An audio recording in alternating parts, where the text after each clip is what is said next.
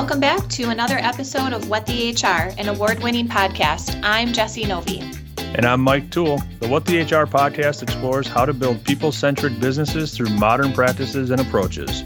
New episodes are released frequently, so don't forget to subscribe on your favorite podcast platform so you don't miss any episodes.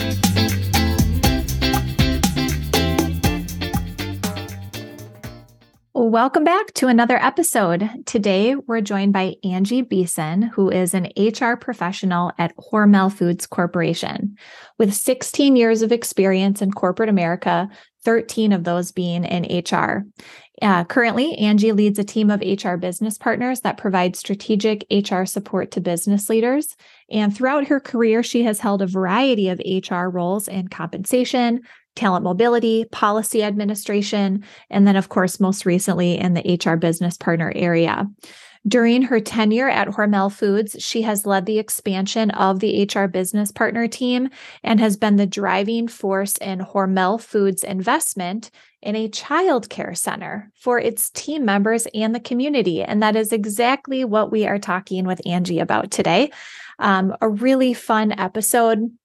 Whether you are an HR professional that has been partnering with your business on maybe the idea of also building a child care center that could positively impact your employees or the communities in which you live and work, or maybe this podcast will inspire you, or maybe this isn't even on the horizon for you, but I really do think that Angie's story will be inspiring and really interesting.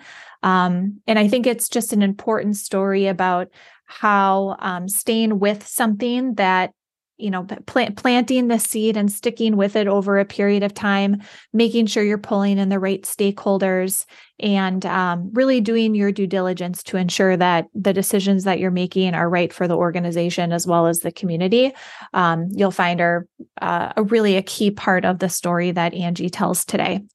So if you are loving our guests and our podcast topics, please do us a huge favor. Head out onto your favorite podcast platform, leave us a rating and review. Those rating and reviews go so far in ensuring that our podcasts episodes are getting in front of other HR practitioners, other business leaders that could really benefit from our topics and our extraordinary guests. So as always, thank you for being a listener and enjoy your episode. All right, Angie, thanks so much for joining us. Yeah, thank you for having me. Of course. Easy way of getting started. Can you tell our audience about yourself, where you're working today, and maybe talk about your career? I know we talked a little bit before that you've been at Hormel now for a while, so that's made up most of your career. But tell us maybe the different roles and whatnot you've been with them. Yeah, absolutely. Angie Beeson. I work for Hormel Foods. I'm currently a manager of HR business partners at our corporate headquarters based in Austin, Minnesota. For those of you that don't know Hormel, we're a global branded food company with some iconic brands like Spam and Skippy, peanut butter, and Holy Guacamole, Applegate sausage. We have a lot of good stuff. My career, I joined as an intern in college because it was better than working at the local grocery store. And then they've kept me this whole time. I'll be coming up on 16 years. Had a little bit unconventional path into HR. I started as a tax accountant, actually at Hormel. I had a accounting and HR background in college and started here in accounting, and then found out my true passion was really work in HR because it's just so meaningful and gets you out of bed every morning knowing that you're making a difference. So that's been my career here, and I manage a team of business partners that provide the strategic HR support for our corporate and sales functions. Awesome. And yeah, being from Minnesota, I obviously know Hormel very well, but it's funny. There are so many brands associated with Hormel that, like you mentioned, Applegate. I didn't know that. Yeah. I'm sure there's a bunch more. So the reason that we're getting together today is to talk about a new project that Hormel has taken on, and that is to provide a child care center to their employees, which I think is amazing. It's something that corporations should get involved in more so.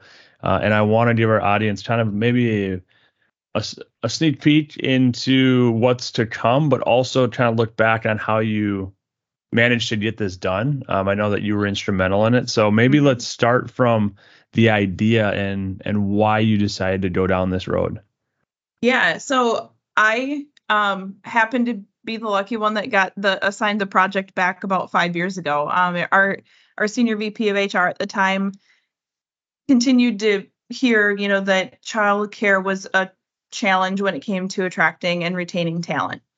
And we continued to see, nationwide declines in childcare availability. And, we could see that this challenge wasn't going to resolve itself. And so he just kind of on a whim was like, hey, can you look into what would it take to bring a childcare center into Austin? And that was really how this thing got started 5 years ago. So I just started Googling and trying to figure out, I don't know, who provides these services, like who are the big players in the market, and landed on, identifying a few big players. Finally, once we had a lot of conversations with some of those big childcare providers, and then we also realized that this wasn't just a challenge for Hormel. It was really a challenge that our whole community was experiencing. Austin is, we're fairly unique in the sense that we have a large corporate headquarters in a pretty rural area. So Austin's about 25,000 people in southern Minnesota. And so that makes some unique challenges itself when it comes to maintaining, a childcare center, because it's financially not as easy to do in rural Minnesota as it is in some of the metros. Right. So we started having some conversations with the community as a whole, and also internally here at Hormel.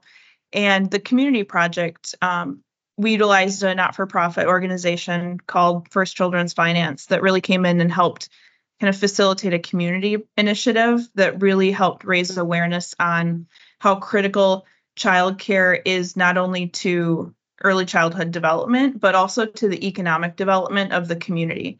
Mm-hmm. And I think that really helped get the ball rolling. I mean, us in HR can see it, but it was harder to get that connection made with some of our business leaders. And so that really helped us gain the momentum where people could see, this isn't just a parents issue. This is a community issue. It's a workforce issue, and it's ultimately an employer issue.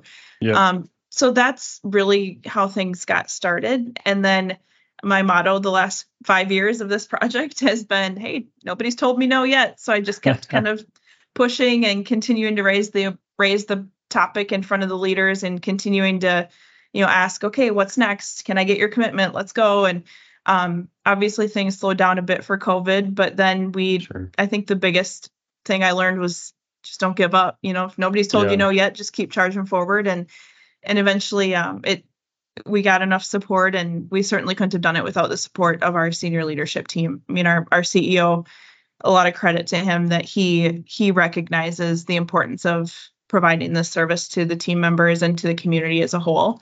And so we were able to break ground just a couple weeks ago. Wow. And so you're building this facility. You kind of Googled it in the beginning. So for our listeners who may be interested in something like this, so you are essentially contracting out the child care, right? But yeah. Can you talk a little bit more about kind of how that works in terms of you found a provider, but then you guys are providing the facility? Yeah, there's a lot of different ways. What I learned is there's a lot of different ways that this solution can come to life. And that's what makes it a hard problem to solve, is because every community has different resources available. They have different needs of, childcare in the community. And so there's no like one size fits all perfect solution when it comes to childcare. So what we had to really figure out is what was the solution that fit our needs and our community. And we're a food manufacturer. We know how to make food. We don't know how to run a childcare center. And we recognized that really early on, that we were in a space we were not experts in. And so that's why it was so important to find a really great partner that brought that childcare expertise to the project. And so after doing a lot of research, we've partnered with Bright Horizons, who is a childcare provider that actually operates globally, but has over 1,000 centers across the country.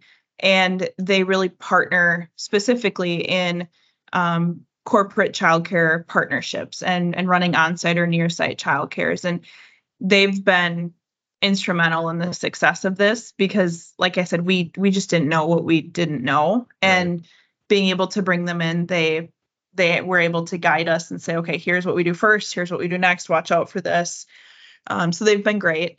They will be the operational arm of the child care center for us. So they will employ all of the staff. They'll do the hiring. They'll do the personnel management, all the back of house operations, accounting, finance, legal, insurance, all of that stuff will be theirs to manage. They essentially charge a management fee that we pay that. And then we cover any subsidy or if there would happen to be revenue made from the center, we would get that. Like I said, in rural Minnesota, that's not going to be the case. We're definitely, as a company, going to be subsidizing this center on an annual basis in order to keep the doors open. Yeah. But Bright Horizons has been really instrumental in helping us get this thing off the ground. Mm-hmm. So I think some of the pros to doing this might be kind of obvious just from like an employee experience perspective, and some of the things that you've mentioned already, Angie, especially as it pertains to being in a more rural area and having less resources available for your employees. But I think what could be really interesting for our listeners is to hear about the cons and the risks associated with this decision. Yeah, really great question, and definitely a question that was at the forefront of our business leaders' minds too, because we're heading into a space that we don't have experience in, which I think is probably the biggest risk. Like it took a lot of convincing to gain their buy-in that this is the direction that an employer needs to head, and this is what's going to help us sustain our workforce. So I think one of the risks is just the leaders being hesitant because they don't know what they don't know in that space. And you have to really do a lot of educating and getting, kind of pre-selling and getting them on board in advance of, the ask. Like I said, for us, it took 5 years. There's other companies that have done it quicker. For us, it took a lot of, convincing, because it is a big financial commitment. I mean, we are building the building. It's a $5 million capital project. Obviously, a company has lots of places they can put their money, a lot of things they can invest in. And so you really have to make the case of why is this it?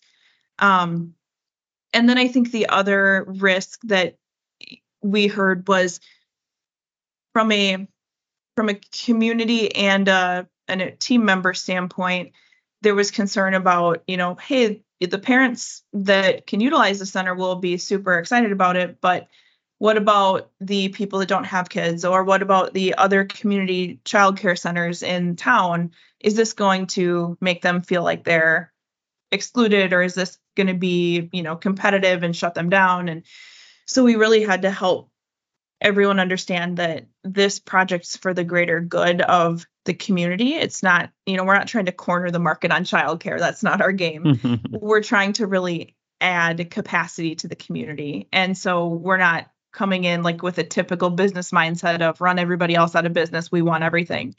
No, this is really a collaborative initiative in the community to, make the community better by providing more options.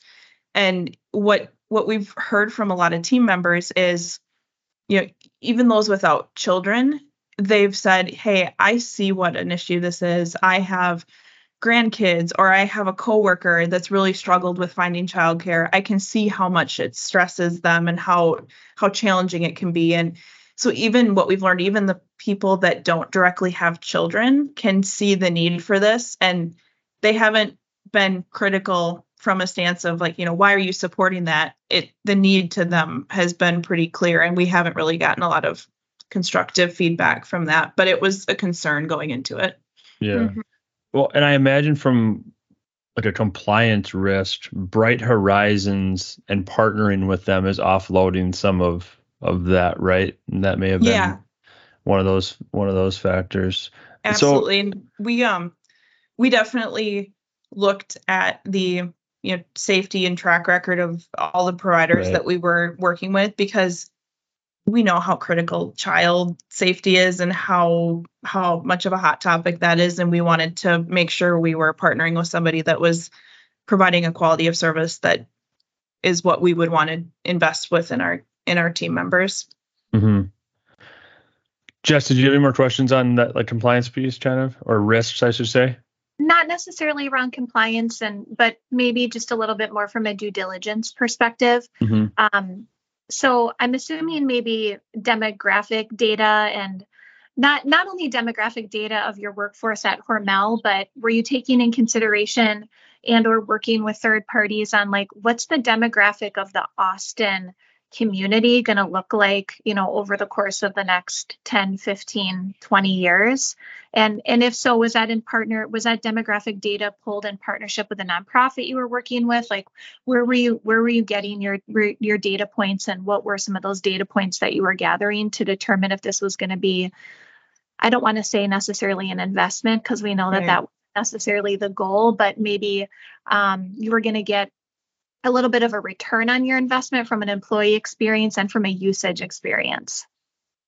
Yeah, the data was critical in selling it into our leaders, and the data that we used, for some of it came from First Children's Finance, so they're a not-for-profit that really specializes in helping build childcare capacity and provides quality, stable childcare.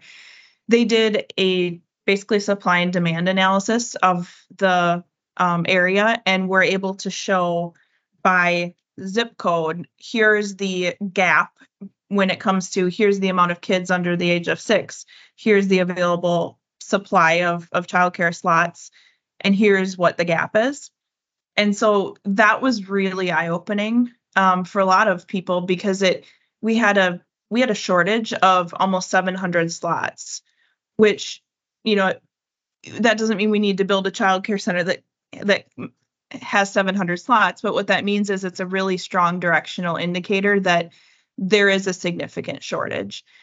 So that was kind of the first thing that helped us, kind of validated like the anecdotal stuff we're hearing. Like that was our first data point. We then also did some employee surveys internally. So we surveyed our own team members. We did some focus groups with our plant professionals to understand, what are the actual needs now, but also to your point, how many of our team members were planning to start a family in the next 3 to 5 years, so that we could get kind of a directional indicator for the need is going to be sustained internally.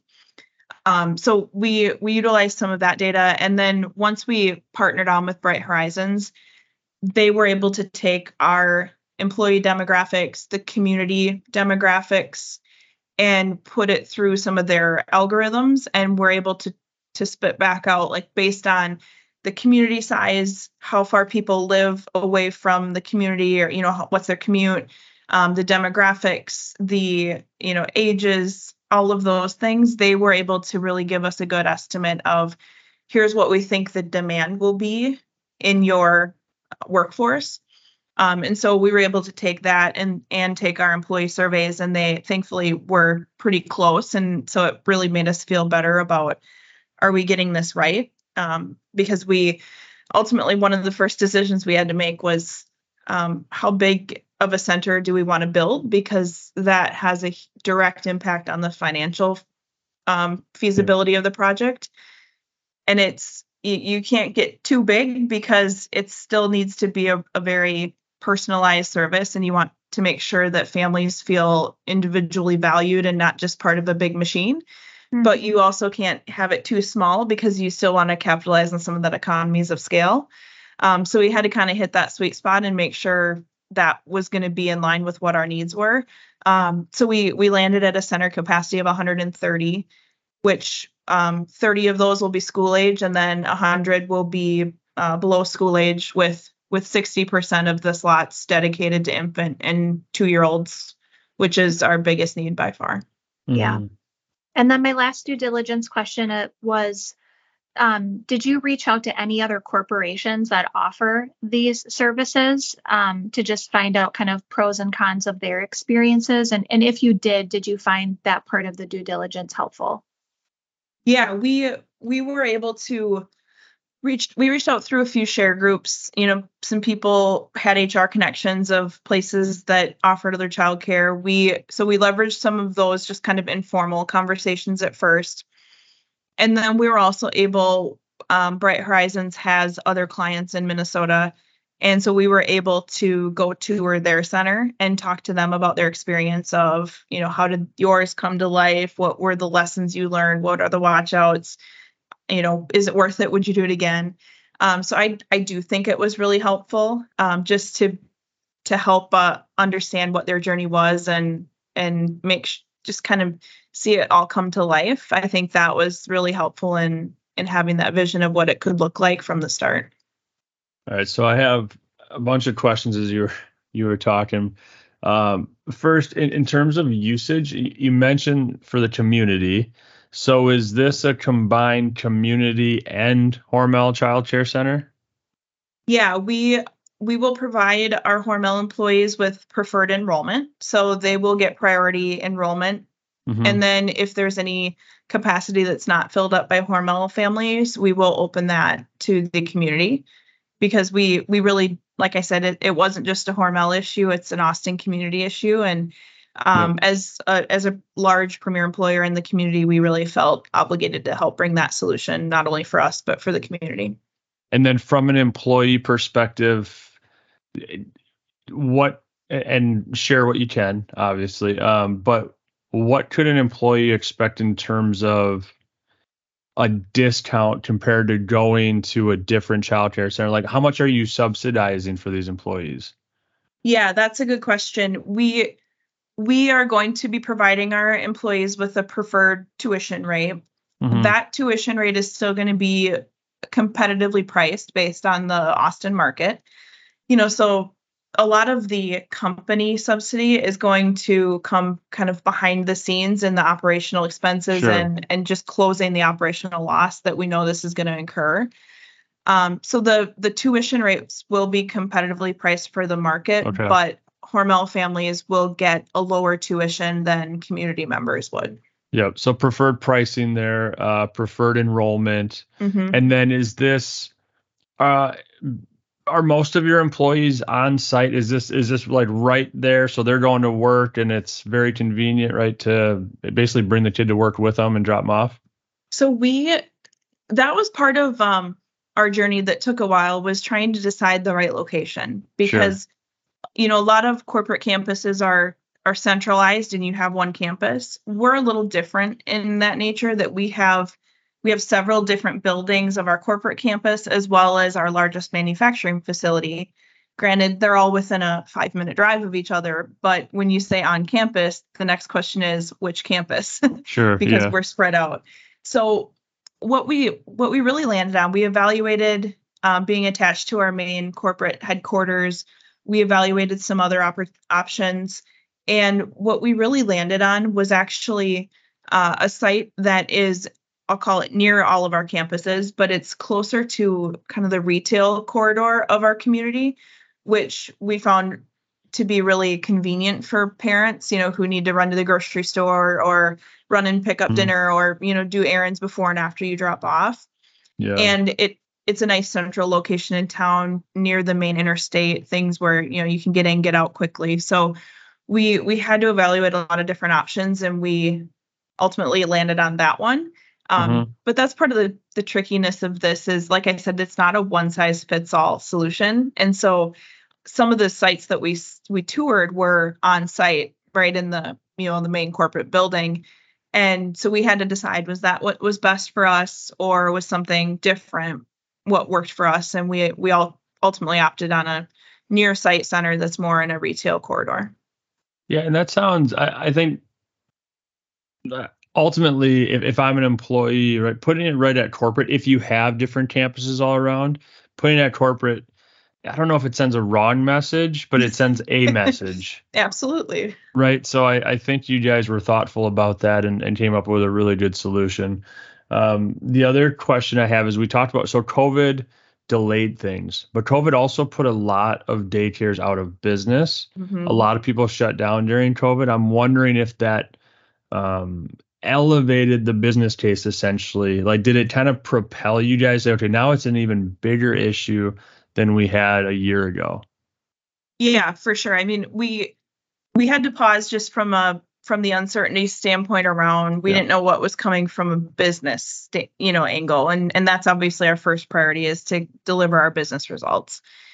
but once we kind of got past that initial, like what was happening from a business standpoint, we were able to really say, look at this is a great example of what a critical component childcare is into sustaining the workforce, sustaining the community development. And it really highlighted, I think, probably a service that had been long taken for granted because it was just always there and always easy and reliable. And we were able to, sometimes you have to feel the pain a little bit to realize the value. And we felt the pain of people not having childcare and not having a place to drop their kids off and trying to balance parent duties with work and the impact that can have on people's well-being. And it definitely helped us build that case for this is a critical component for attraction and retention of talent. Yeah, that feedback that you guys got around just the difficulties of childcare, was that done through a survey? Or like how did you collect all that data and pinpoint? Were they direct questions like, do you struggle with finding childcare? Or was it some other answers within those surveys where you guys are thinking like, this is related to flexibility? Yeah, we asked pretty direct questions in our employee survey. So we asked questions like, did you have trouble finding finding childcare availability? How satisfied are you with your current childcare arrangements? Are you currently unable to get into your preferred childcare center or, provider? So we asked some pretty direct questions around, could they find what they needed? How satisfied were they with the quality of care that they were getting?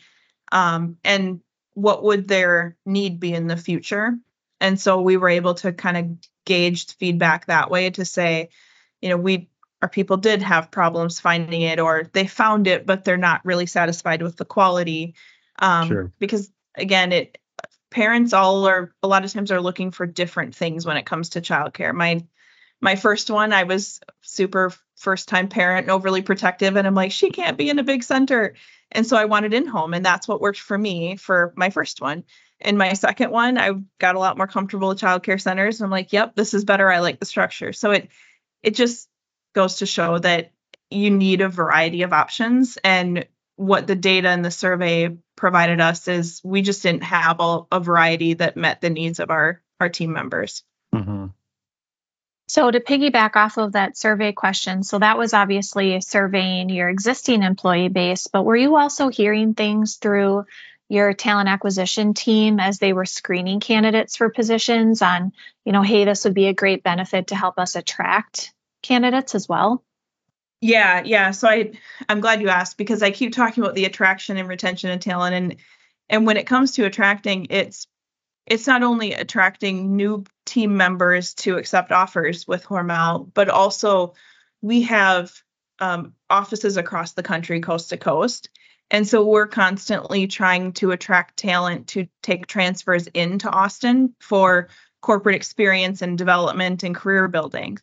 And so we were hearing it from both ends, really on, trying to attract talent into Austin and getting them, to join the company. We would hear from parents to say, what options are available. I'm concerned, it doesn't look like there's a lot of availability. I'm going to have to live in a community nearby and then I'll have a commute.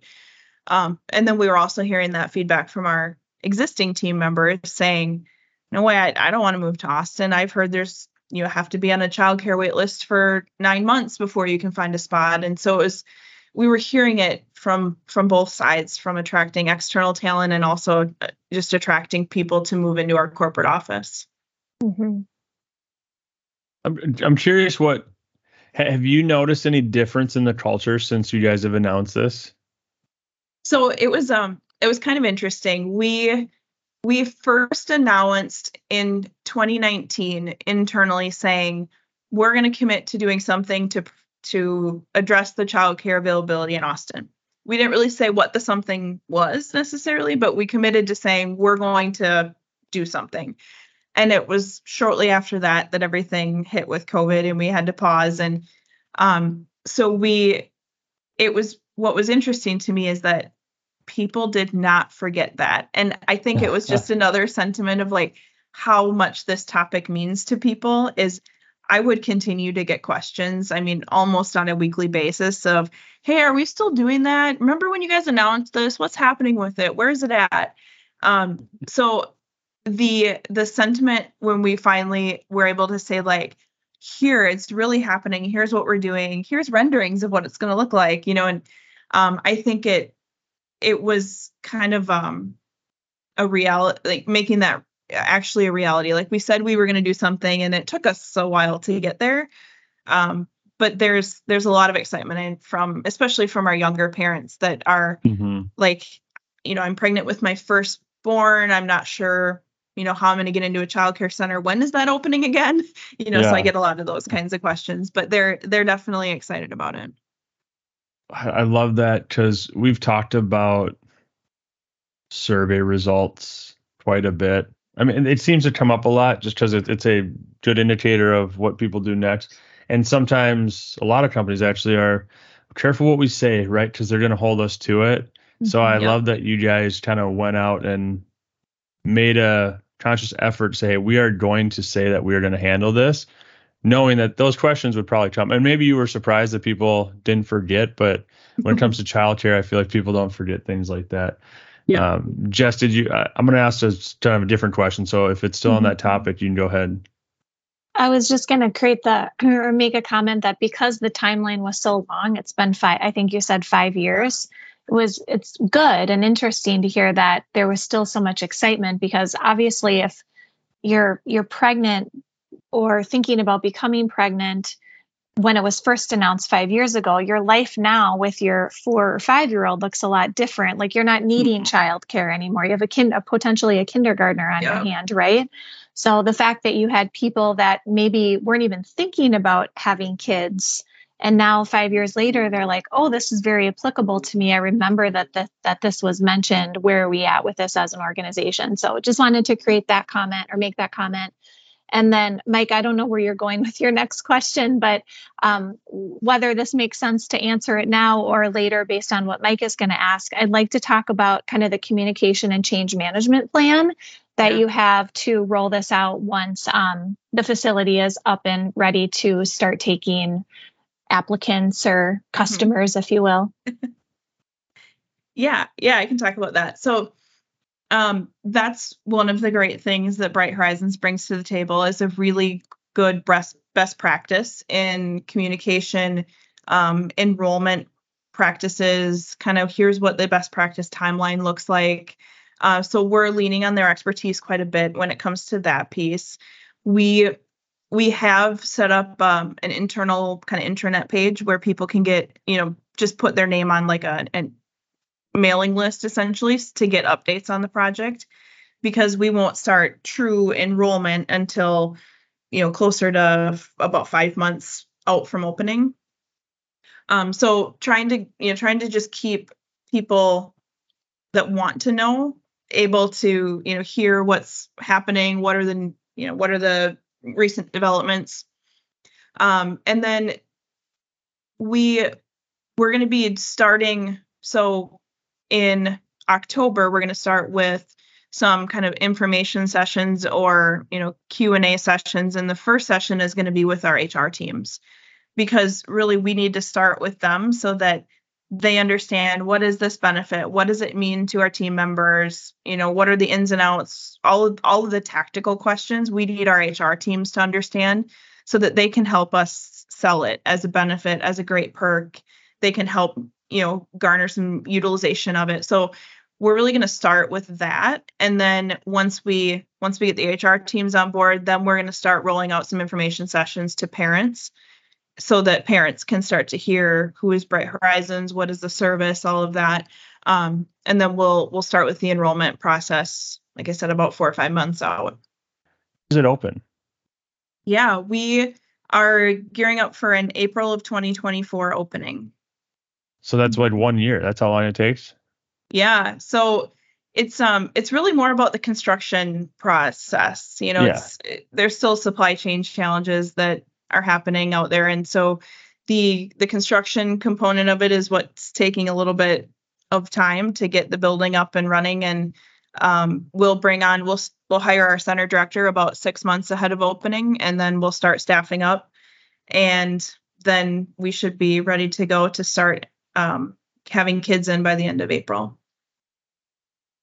Outside of obviously providing the childcare services predominantly for those that, 5 and under, age, which is pretty common for those types of facilities, was there anything else that you all considered or was important to the community, such as providing services for like school age kids on non-school days, things of that nature? I know you said that the facility holds, it was like 100 and some students, which doesn't provide a lot of flexibility to like be bringing in other students that aren't normal members of the school. But just curious if those conversations ever circulated and what some of the thoughts were around them. Yeah, so of our 130, we'll have 30 spots for school age kids. Our school age programming right now is going to be summer programming and like schools out programming, so spring break and days like that. We're still kind of debating on if we provide before and after school care. There's some logistics around busing services and transportation that we need to work through, so we're feeling that out. From a operational standpoint, the school age programs and the older kid programs are really where you help offset your expenses, because there's a lot more favorable kid to teacher ratio. So you have a lot less overhead in those classes. Yeah. So there's a definite financial benefit to providing those services if you're able to, because when you start to get into the infants and toddlers, you lose money on those because you have like 4 infants for every teacher, and it's the infrastructure and the overhead is just so much that you're going to lose money there. You make it up with the older kids. So we're definitely looking at, what are the school age programming that we can offer. And we know that there is a need for before and after school care. We're just trying to figure out if there's logistically, if we can do it. I would say the other thing we looked at was, so our center is going to run a fairly traditional like first shift hours, like a 6 a.m. to 6 p.m. kind of schedule. Because we have our largest manufacturing facility in Austin, we did talk about, should we think about running expanded hours? And this kind of gets into that. We just didn't know what we didn't know. So we asked the question and we started to learn that it's because of the way centers are regulated, you have to have students in their appropriate age groups for a majority of the day, which makes it really challenging to run on a second or third shift unless you can really fill your capacity, because otherwise you have so much overhead that it financially makes it really impossible to operate. So again, it gets back to that, this isn't ever a one size fits all solution, and our program that we're offering isn't going to solve everyone's needs in the community, but it's a great step forward. And so that was, the second and third shift care is something we talked about and ultimately decided it wasn't right for the center we're building, but we're continuing to talk with other providers in the community to say, how can we help support them to provide that service, so that, because we do know it's a need for our families. Mm-hmm. It sounds like you probably know more about childcare centers than you ever thought you would. Yeah, this has definitely been an interesting journey. Yeah, well, it's like from idea to concept. It's not just satisfying that need. It's like the logistics behind everything. And to your point, not what do you not know, and asking those questions. So it really is unbelievable that you guys got to the point where you're at. Jess, do you have any other questions?